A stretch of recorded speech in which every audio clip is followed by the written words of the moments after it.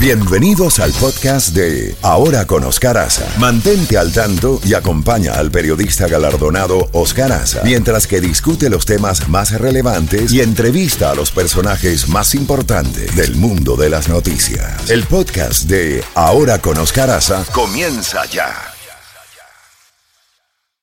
Tenemos a nuestro primer invitado de la mañana, justamente es Manuel Ortega, agente especial retirado del FBI, para hablar de los tiroteos en Búfalo, en el estado de Nueva York y en la iglesia del sur de California, la iglesia presbiteriana. Manuel, muchas gracias por acompañarnos tan temprano. Evidentemente que esta tragedia se habla del tiroteo número 198 en lo que va de año, apenas en 5 meses, poco más de 5 meses de lo que va de año. Y se plantea nuevamente lo que hemos hablado tantas veces en los programas de radio y televisión contigo, sobre el tema del control de armas, sobre el tema de las enfermedades mentales, las personas con problemas psiquiátricos, con gran cantidad de armas. Pero hay un tema que quiero tratar contigo, porque ya se trata de un muchacho de 18 años, ya como adulto, que estaba en zafarrancho de combate con vestido de zafarrancho militar, que evidentemente tenía entrenamiento por la forma en que produjo los asesinatos. ¿Crees que debería el FBI tomar una acción más decidida con relación a esas milicias que hay por los estados, que practican en los campamentos y que prácticamente están en un permanente entrenamiento de guerra para provocar estos crímenes? Bienvenido y buenos días. Buenos días, gracias por la invitación. Mira, en primer lugar, en este país, hasta que los políticos no se metan de verdad, en vez de darle bla, bla, bla al asunto y decirle que están con la familia de las víctimas, hasta que no se pongan a lo que tienen que hacer, esto va a seguir. Uno, el entrenamiento y este tipo de milicias están bajo el ojo del FBI. Pero hasta que no cometen un crimen, no están cometiendo ninguna infracción de ninguna ley. Entonces, o cambian las leyes para que no se permita este tipo de entrenamiento, o vamos a seguir con estas mismas cosas. Este muchacho puede haber tenido entrenamiento o no. Mucho de ese entrenamiento lo pueden conseguir a través de los videos que hay y las tácticas de ese tipo que en los juegos que juegan mucho los muchachos. Esto es un tema complicado y de los números que han habido, este no es el último, vienen más. Qué horror, qué horror. Evidentemente que hay que revisar las leyes, porque con las Fuerzas Armadas más poderosas del mundo, como la tenemos nosotros en los Estados Unidos, no necesitamos ejércitos paralelos, no necesitamos ejércitos irregulares, milicias. Eso realmente es parte del problema, además del problema de... Este muchacho parece que sacó varias banderas rojas y no nos dimos cuenta de que era un muchacho con problemas mentales posiblemente, ¿no?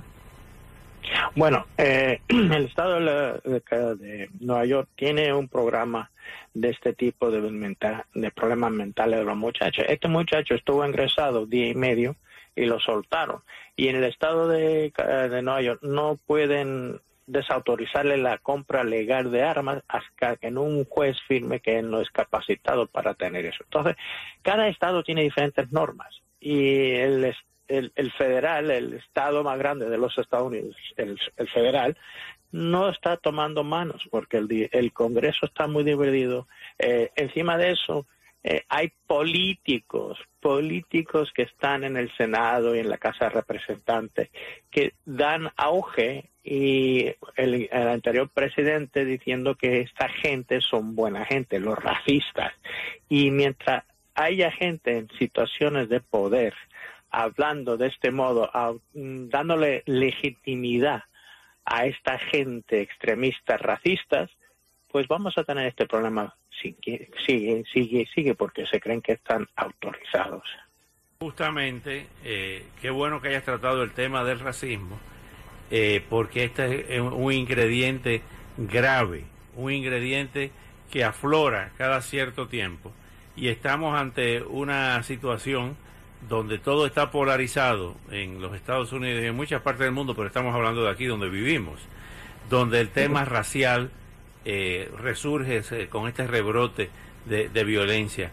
¿Crees tú, por tu experiencia cuando estabas en el FBI, de que puede haber una especie de retaliación y que empiecen a movilizarse los afrodescendientes como una forma de defenderse de estos supremacistas blancos? Bueno, Oscar, no son solamente afrodescendentes, porque estos racistas son antijudíos, anti-afroamericanos, y prepárate que también no nos quieren a nosotros, al latino, para ellos también no somos blancos. Entonces, se tiene que cambiar esta actitud, no se puede permitir y tiene que empezar desde arriba, los más poderosos, los que tienen el púlpito más grande, con el más alcance, representantes, senadores, presidentes, etcétera, no permitir este tipo de charla o ponerse en contra de esto, algo, porque al paso que vamos, el número que diste es anterior, se va a quedar chico. ¿Qué se puede hacer en materia de educación por parte de las autoridades federales, estatales, locales, para educar a estos muchachos ante esta cultura de la violencia? Porque hasta los juegos de internet para los niñitos es matando, sangre, arrancándole la cabeza, fusilando. ¿Cómo se puede cambiar esa cultura de la violencia que hay en Estados Unidos? Bueno, Oscar, no sé, porque cuando tú y yo éramos pequeños no había este tipo de juegos porque no existían. Pero nosotros salíamos y jugábamos a los buenos y a los malos, a las pistolas, a los cowboys, los indios, etcétera.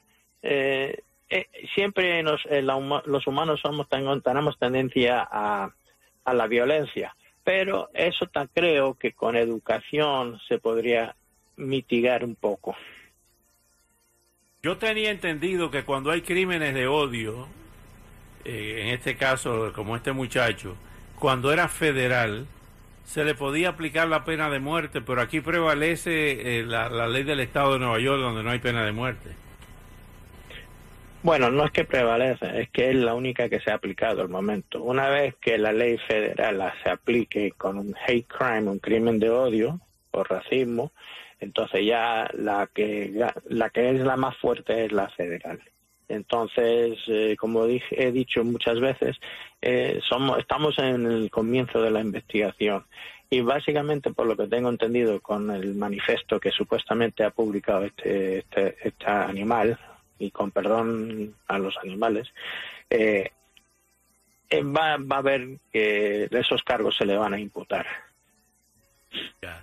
Bueno, Manuel, te agradezco muchísimo estos minutos y estamos en contacto porque desgraciadamente hubo otro tiroteo también en una iglesia presbiteriana en California, en el sur de California, donde ahí quizá el elemento racial no fue el determinante, sino el elemento religioso. Como tú decías, también hay odio contra los judíos, hay odio contra las minorías y hay odio también religioso, que es uno de los peores. Sí, tenemos el odio religioso musulmán. Antiguamente teníamos el odio religioso entre los católicos y los protestantes. Bueno, esto es el odio es a la diferencia. ¿Qué cosa? Hasta que no nos eduquemos vamos a seguir con estos problemas. Manuel, muy agradecido, un gran abrazo, hasta pronto. Vale, bueno, gracias por la invitación. Y gracias a ti.